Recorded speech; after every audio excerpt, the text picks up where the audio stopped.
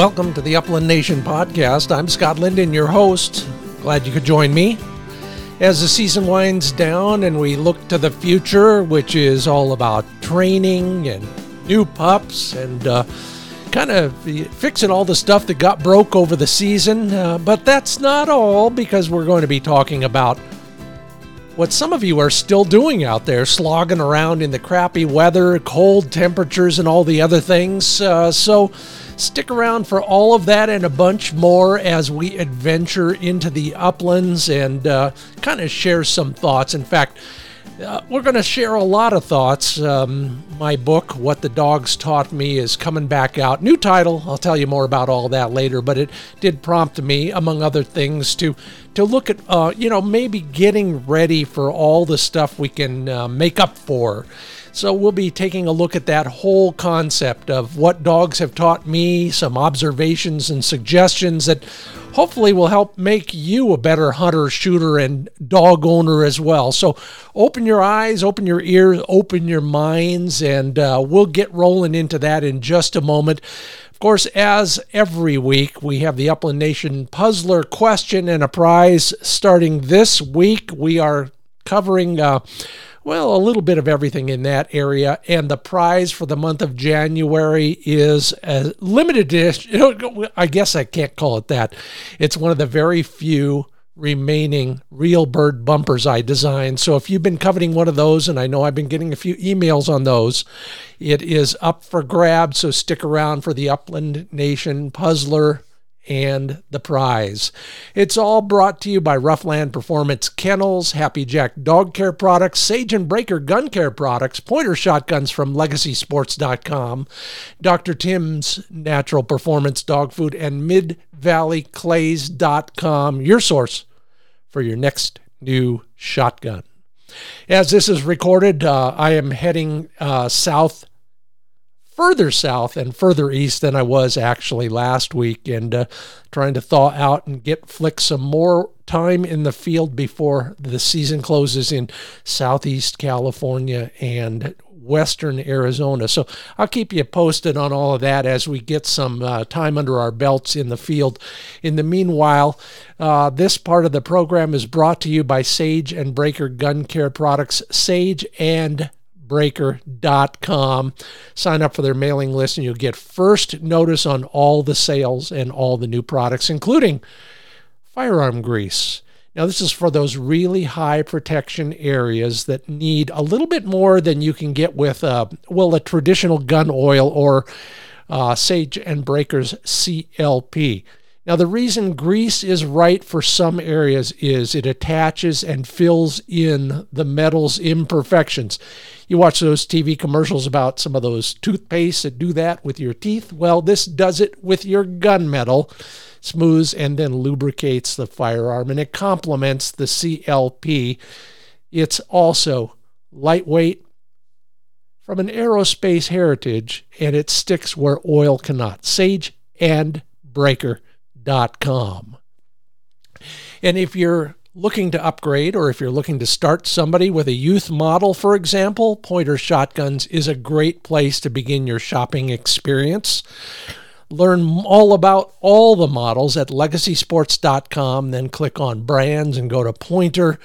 They have everything from what I call the entry-level and youth-sized shotguns to their Acreus and Lux over and unders. And you can get them all in some cool gunmetal colors, from olive drab to gray to bronze, as well as the traditional. It's all there. Take a look at LegacySports.com.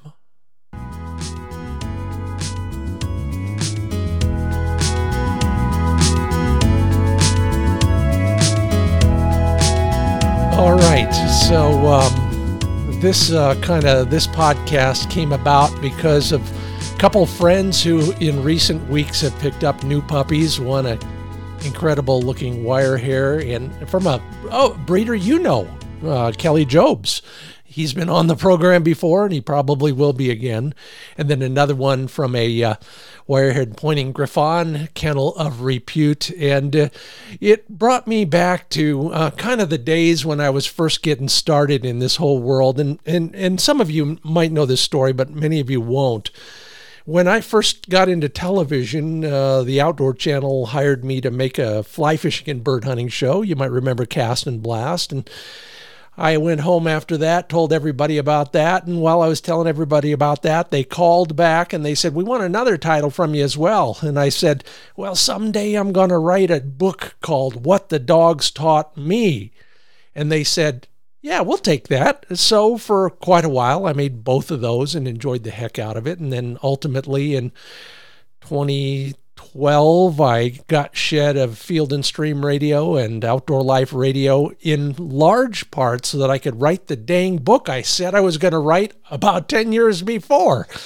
So it came to pass, and it's wonderful, and I appreciate it. If you bought the book, I do appreciate that quite a bit, and it was fun to meet many of you as I was signing that book, and we'll have the chance to do that again soon, because guess what?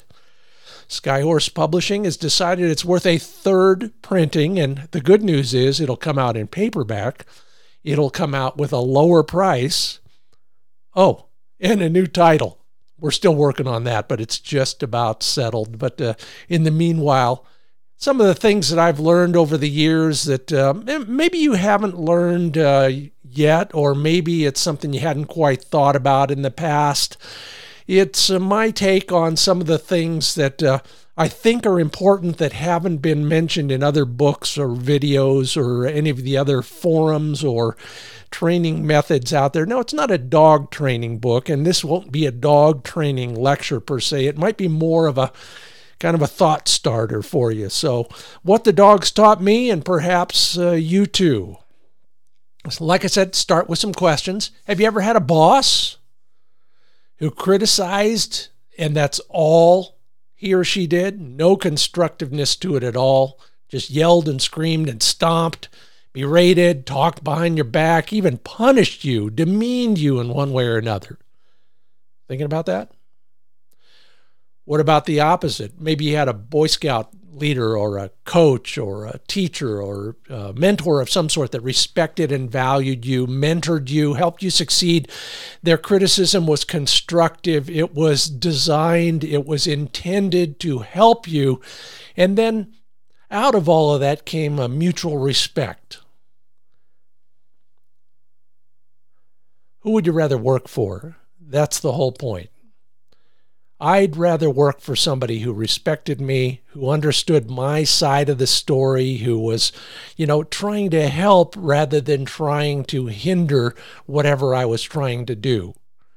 And so would my dogs.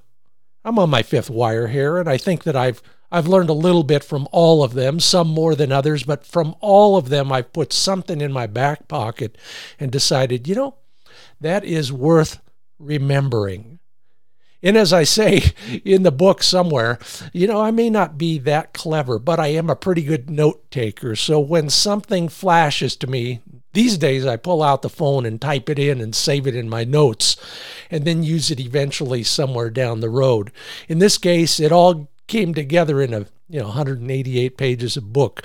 But today on the podcast, it's coming together in a few minutes of just thought-provoking ideas. What do you think your dog wants out of life? I don't mean to get philosophical. It's pretty practical stuff, actually. They want to have a good time. They want to be mentally and physically stimulated. Don't go there. No. Physically, they need exercise. They want food, of course. They're scavengers in large part, so they're always on the lookout for something to put in their mouths. They want feedback. They want rewards, whatever you want to call it. Praise, George Hickox calls it paychecks, whatever you call it, they want it. They're social animals. That's what they get in the pack. That's what they get in the litter. That's what they get from their mother. All of those things together, and you can deliver them. They want your company. You are their pack. You are the alpha in the pack. Your job is to provide that other stuff. The fun, the stimulation, the food, the feedback, the praise, whatever it is It's your job to do it. And how do you do that? Well, you think like a dog. To me, that means literal and immediate. You know, if you look up immediate gratification in the dictionary, there's a picture of a dog next to it. And the most compelling gratification for a dog ultimately is a bird in their mouth. So what do? We do our best to put those birds on the ground so our dog can put them in his mouth. Hopefully, he'll deliver them softly to hand at some point. But first, we got to get to fetch. All right, there are some universal truths in the world of dogs and what they can teach us. Remember these things, and then your training, your interaction will all come together a little bit better, at least in my estimation. Those truths include dogs are smarter than us when it comes to birds. That's why I say follow the hunter with the longest nose. Once you drop the tailgate, the person in charge has 4 legs and a much better developed nose. All dogs are good dogs. They're all trying their best. They're earnest and sincere. Yeah, they're a little naive and they're a little bit, ignorant in the ways of the world, of course.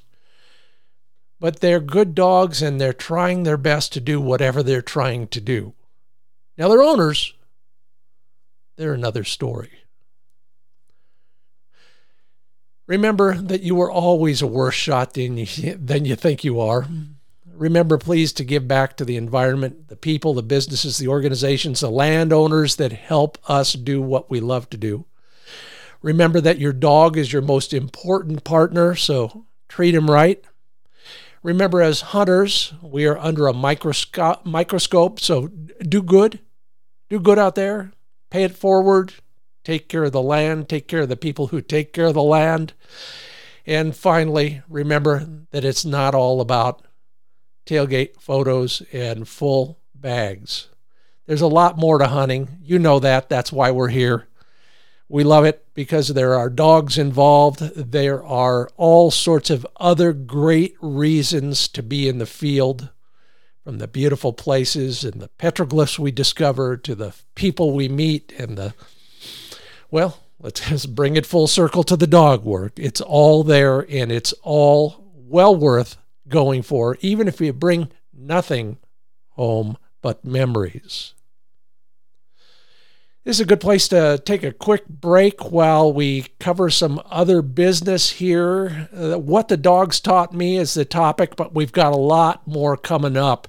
In fact, we will be sharing a lot of the reasons that you out there are still hunting this time of year. I can't wait to share some of those with you. We also have that Upland Nation Puzzler and Prize, just a tease here. So when I asked on Facebook, are you still hunting and why? Paul Granillo says, Valley and Gamble's quail in Southern California. I'll see you there, Paul. Numbers aren't so good, but I love getting out with my kids and my dog, and who doesn't? This part of the show is brought to you by HappyJackInc.com, HappyJackInc.com. Might save you a trip to the vet. It does for me. Was looking at Flick's pads, and one of the interesting things about running in the snow as much as he's been doing lately, that is causing some bizarre cracks in the front pads especially. I've got a good regimen for taking care of his pads, including HappyJackInc.com's Pad Coat. Padkote is how they spell it over there. Yeah, they're sophisticated guys, the Exum family, and that's kind of clever. But so is the formulation of Pad Coat. So I'm using it every day instead of every week. And then, of course, I use it all the time during a hunt. Every morning of a hunt, I use Happy Jack Pad Coat. It's bringing Flick's pads back to where they were, which in this case was caused by too much moisture, believe it or not. What we want is a nice, supple pad, and it comes from using Pad Coat on a regular basis. Go to the website, find a nearby retailer, or buy direct at happyjackinc.com. And when we travel, and we are, Ruffland Kennels protects Flick every time he is in the truck these days. Rufflandkennels.com, R-U-F-F landkennels.com. Accessories, dealers everywhere. Go to the site and find a nearby dealer. You can just go pick one up. Search by zip code on the website. One of the things I love about their gear is the big stuff is all stackable. You could stack 2 kennels on top of each other. You could stack a storage container or a water carrier on top of it. They're all nestled and nested in there so that they fit just right. And then, boy, oh boy, why didn't anybody else do this? Doors that open in either direction. So if you're leaning over a whole bunch of other stuff and you can only reach one side of that door, you can open it that way. Or if it's more convenient, you can open it the other way. Simple, clever. Thank you, Doug, Elisa, and everybody at rufflandkennels.com.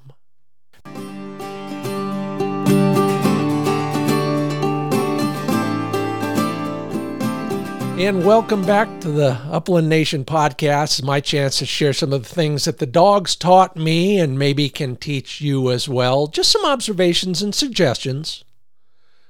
I'm not going to give you a lecture, but I'm going to share some of the things that I've discovered that might be of value to you. I'm Scott Linden, your host.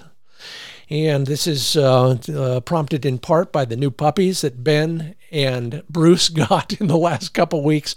Man, don't you love them? Don't you love just even the photos? Those big heads and those big eyes and those little bodies, and they toddle around. I can't wait to play with both of those puppies in the next few weeks. And then get started again with all of them on their adventures in the field. Anyway, in the meanwhile, here we are trying to get ready for next season, or trying to wrap up this season with some things that, we can think about for the next, 7 or 8 months until we can actually go hunting again. Let's talk about shooting, one of the things that I obsess over because I'm so bad about it. And thank you, Buzz Fawcett, for writing a book at the same publisher in the same year as me, reminding me of all the things, Buzz, that you taught me over the years about instinctive shooting. Here are some of the things that Buzz taught me, among other people, that might help you as well. Most of the time, our chokes are too tight. So if you're shooting modified and full, most of the time we're going to shoot birds at about 20, 25 yards. Open them up just a little bit, most of the time. Now, if you're hunting late season sharptails in South Dakota, maybe you do want to go to those tighter chokes, but not most of the time. Along the same lines, think about the distance from your gun muzzle to the bird and how small that pattern can be if you're shooting too quickly. Give it a little time. Take a nice, deliberate gun mount. See the bird, follow the bird, mount the gun, bang. Give it a little time between the flush and the trigger pull. Unless you're like me, keep both eyes open. We are not aiming, we are pointing our shotguns. And if you are like me, determine whether or not you're cross-dominant. If you are, there are a whole bunch of ways to deal with that. And go to findbirdhuntingspots.com. I can test you there for cross dominance. Remember that you don't just look at a bird, you got to see the bird, and the drill everybody talks about, look at the bird's eye, or look at the white ring on the pheasant, whatever it is. See the bird. Practice your shooting. Nobody is a natural shooter. Go to the range. Even just a few friends with a hand thrower. Practice, practice, practice. And as we will learn once again in another week or two, take a lesson. An independent observer will probably help you in any number of ways, from telling you what's wrong with your gun mount to figuring out where you are in relation to the bird when you're swinging hard left to right or right to left. Anticipate the trajectory of the bird. When you're walking up on your doggone point, or if your flusher is getting birdie and you're ready for a bird to fly, figure out where they're probably going to go. And if you know birds at all, you probably can figure a little bit of that out. Chukars are always going to go around a bend, get something between you and them. Ringnecks are probably going to go as far away as fast as you can, so it's usually more of a trap kind of a target. And if you can set yourself up for it, get the sun out of your eyes when you're getting ready for the shot. That probably bollockses more shots than anything else. It's also the source of the best shooting excuse I've ever come up with. That bird flew behind the sun. All right, if you wear a hat, and who doesn't, maybe it's your lucky hunting hat, know that many times that brim or that cap bill is down too low, so when you mount your gun, you're lifting your face off the gun stock because the hat brim is blocking your view of where the bird is going to go. Push it back. When you approach a dog on point, or if you know your dog is birdie and getting ready to flush something, get the gun into the ready position. And again, I relearned this not a couple days ago talking with somebody. The ready position is muzzle slightly up from horizontal. You're in the right quadrant as far as your foot position goes. You bring that gun back under your armpit, and then you bring it back right out so it's almost out of the gun, out of the armpit. That's your ready position. So that when you mount the gun, there's minimal movement. Nothing up and down, nothing back and forth to speak of. It's just a bloop, and you're ready to pull the trigger. If you want to keep that bird in the right place when it starts flying, and you want to keep your dog's hearing intact, approach the bird from at least an oblique angle. Swing wide of the dog if you have the chance. Come in from in front of the dog. If you can, come in from way in front of the dog and pinch that bird back toward the dog. That'll get that bird going up more often than not. Like I said, it also helps keep your dog's hearing intact. Yeah, well, that's enough shooting. Let's talk about dealing with your dog. Because remember, our goal here is getting to fetch.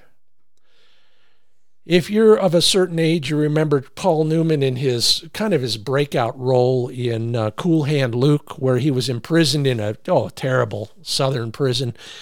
And he kept getting thrown into solitary confinement. And back then, solitary confinement was way worse than it is now. And at one point, the prison warden comes up to him, and Newman looks at him, defiant as always, and says something defiant. And the warden, who's a pretty good sporting clay shooter, believe me, I shared a couple stations with him once. He says, "What we have here is a failure to communicate." And that's not what we want when we're dealing with our dogs. So consider some of these things the next time you think maybe your dog is not paying attention or is being disobedient. You wear sunglasses when you're training or in the field? I am still convinced that sunglasses confuse a dog. They're looking at you. There's these big things covering your eyes, which are truly the window to your soul, and also to communicating with your dog. They can't see your eyes. Take them off. Now, I have to use shooting glasses, but my shooting glasses are clear so that the dog can actually see my eyeballs, and I think that helps. Try it sometime and see if it works for you. Timing is everything when it comes to dealing with your dog. Dogs are ready to take a command sometimes, and they're not ready other times. You know those times. They're looking at you as they race past. They're lifting their leg and taking a leak. Those kind of things. I had my first wire hair would stop and sit down and look at me, kind of like a Labrador when you're blowing that long whistle in a field trial. But it worked for us, and I was able to give direction because I knew he was paying attention or looking for something. Sometimes it's just a quick glance back as he's running past, but whatever it is, that's the time to do it. The times not to do it: number one, if he can't hear you. Number two, if his mind is engaged in something else. Could be chasing something. It could be smelling something. It could be digging for something. They're not going to pay any attention. Don't waste your breath or your training capital on a dog that is not ready to take direction. If you're like me, your dogs run big, and in big country, a whistle or a yell is not going to reach them. I use a lot of arm signals, hand signals, if you will, and they work. You got to keep them simple, keep them very distinct, so I use only a few. One is to point them in the right direction, and you know what that is. You just lean over and you stick your arm out that way. I put my hand up in the air and I swing back and forth when I want the dog to come to me. Now, those are all pretty darn clear until you're holding your shotgun in the other hand and it looks like a third arm. So be careful about that. And even your other arm, even if you're just training, you don't have a gun in it, put your hand in the pocket so the dog only sees the one you want to use.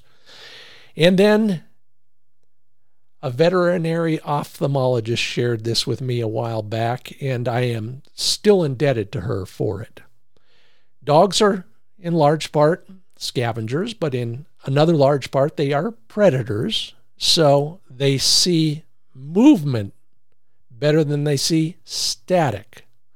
So if you want your dog to respond to a hand signal, move your hand a little bit. Yeah, remember like the Bob Fosse movies, jazz hands, just a little bit. But a dog that sees motion is much more likely to get it than not. All right, how many of you named your dog Bo?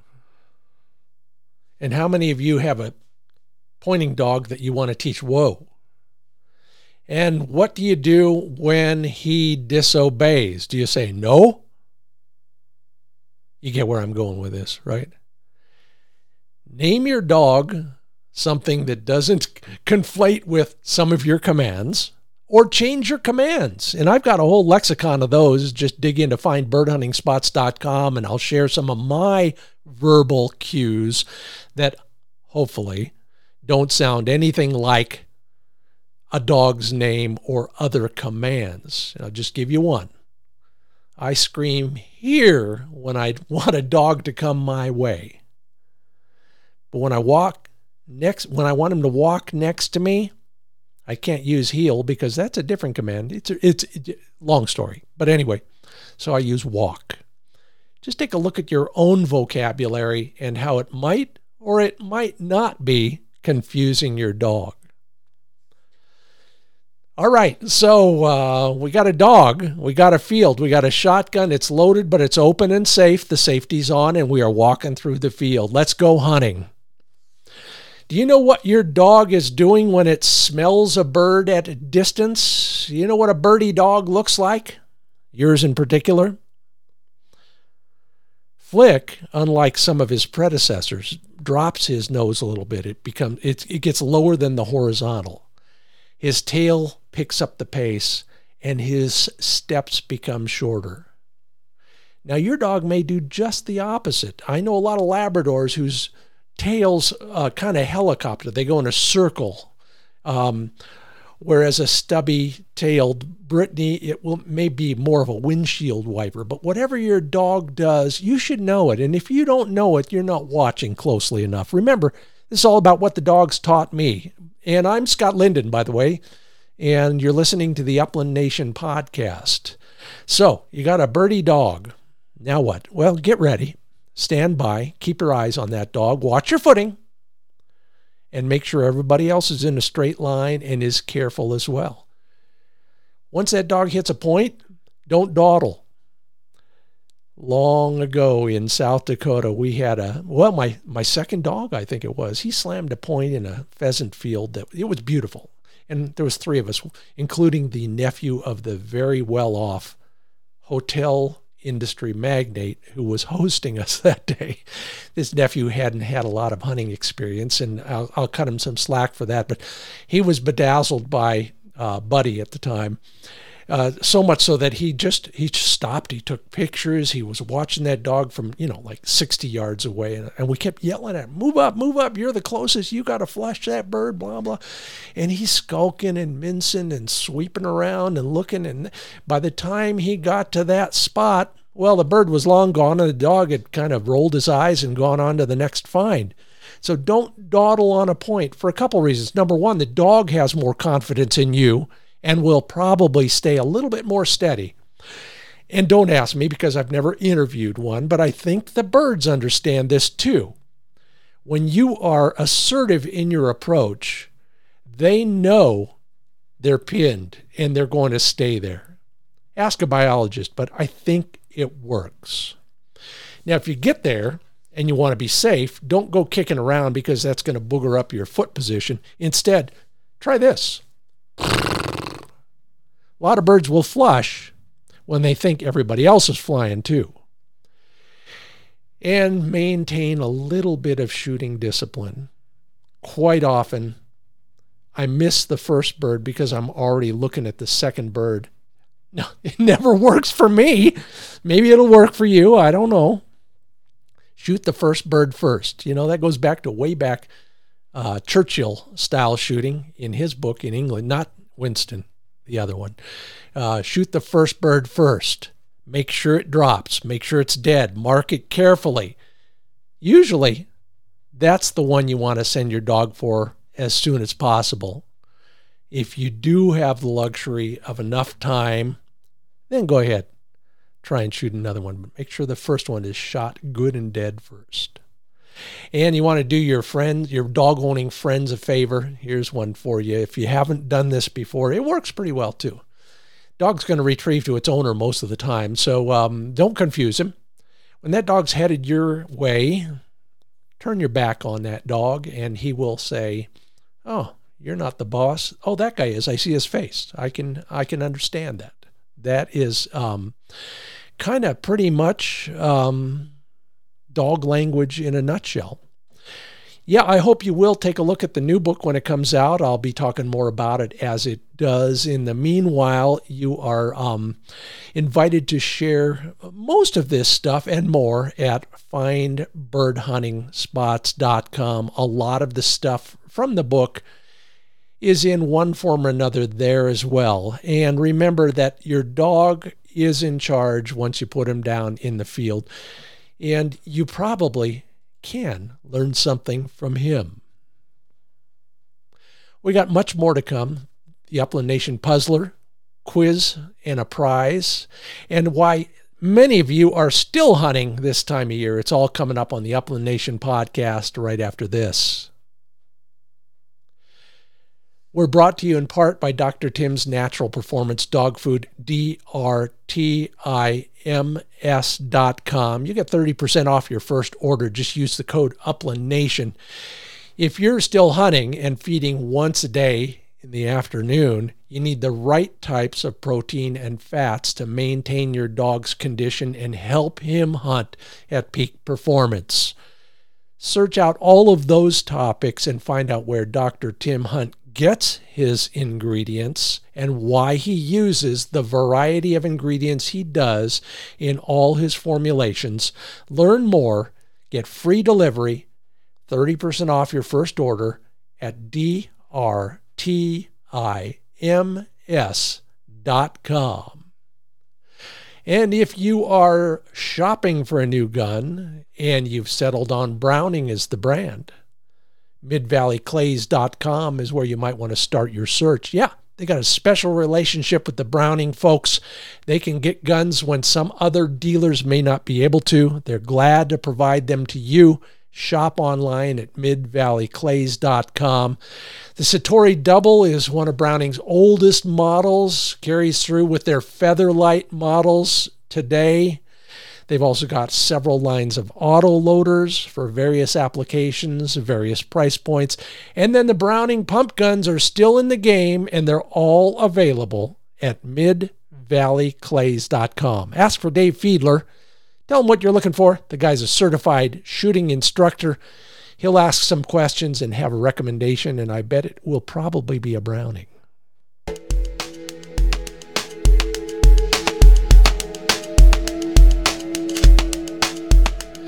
I promised you an Upland Nation Puzzler question and a chance for one of those rare remaining Signature Series Real Bird bumpers. You can't buy them anymore, but I pulled one out of my personal stash. Oh, before we get into that one, congratulations, Brody Brown. He was our December winner. He's got one of my custom Signature Series Jaeger leads on the way in camo with a slip lead on the end. Convenient and cool. If you have the answer to the question, message me on any of the Facebook pages that I talk to you on, and you'll be entered to win a Signature Series Real Bird bumper. This one's easy. It's prompted by a walk in the snow a few days ago. Flick and I, what did we find? Sage grouse tracks. Okay, so I just gave you one of the answers. Here's the question. Name any prairie grouse species. Any prairie grouse species, message me on Facebook. And I love to share these because everybody has some good reason to do something fun out there. So when I asked if you're still hunting and why, Bill Snedden says, yeah, I'm still hunting woodcock and the ghosts of quail in Virginia. So is Michael Connolly. John Bilodeau is hunting pheasants. This is the best winter he's had for a while. Last year he said by now they'd had 2 feet of snow. I get it, man. That's why we're headed for California. Let's see. Rob Warner, pheasants and quail, because I can. Just sending a selfie here. He's in the foreground. It looks like a setter from the tail set and the feathering way in the distance, on point at the edge of a plowed field next to a shelter belt. Great shot, Rob. I hope your dog is more studied than Flick, because otherwise I'd be running, not taking pictures. Bryce Patton, wonderful country. Looks familiar. You're chasing chuckers up in that country, and your short hair, let's see. Yeah, looks like that short hair is on point, and I sure appreciate that. Good luck to everybody else who's still out there. I wish I could join you, but I will be enjoying myself down here in the warmth and dry ground very soon, and report back to you as soon as I have something to tell you about that might be fun. That part of the program is brought to you by FineBirdHuntingSpots.com. New material every week along the lines of what we're talking about this week on the show, including a new article called Were Those Dog Problems Obedience or Acoustics? Yeah, another one of those thought provokers, so take a look at it. Appreciate that. And that's enough for today. I hope you appreciated my thoughts, suggestions, observations, and you can apply some of those, or maybe all they do is help you look at your dog relationship a little bit differently. If you liked what you heard, please tell your friends. Please leave a review wherever you get your podcasts. We talk every day at the Wing Shooting USA, Upland Nation, and Scott Linden Facebook pages. Thank you to those who did leave a rating or a review, including NW Brit Labs, who wants to correspond someplace other than Facebook. So anybody else want to do that, just go to scottlindonoutdoors@gmail.com. Hey, and Northwest Brit Labs, get well soon. I'll leave you with this from one of my favorite American authors, Mark Twain. He says, "The dog is a gentleman. I hope to go to his heaven, not man's." Amen to that, Mark. Until I talk to you next week, hopefully I'll see you in the field. I'm Scott Linden. Thanks for listening.